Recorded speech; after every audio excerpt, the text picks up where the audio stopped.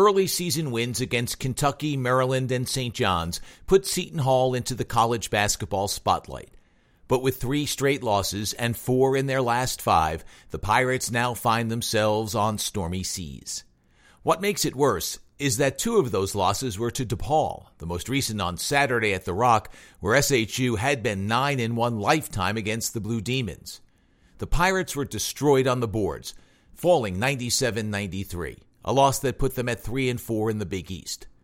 Not much was expected this season from Seton Hall after the graduation last year of Angel Delgado, Desi Rodriguez, Kadeen Carrington, and Ish Sanogo. But the early success sparked hope for another NCAA bid, which would be their 4th straight.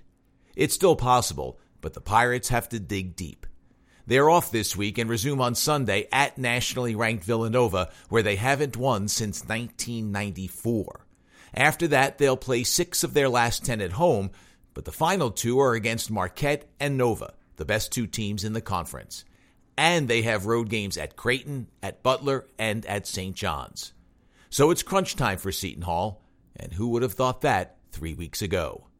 I'm Matt Loughlin for moresportsnow.com, and this is The Daily Brief.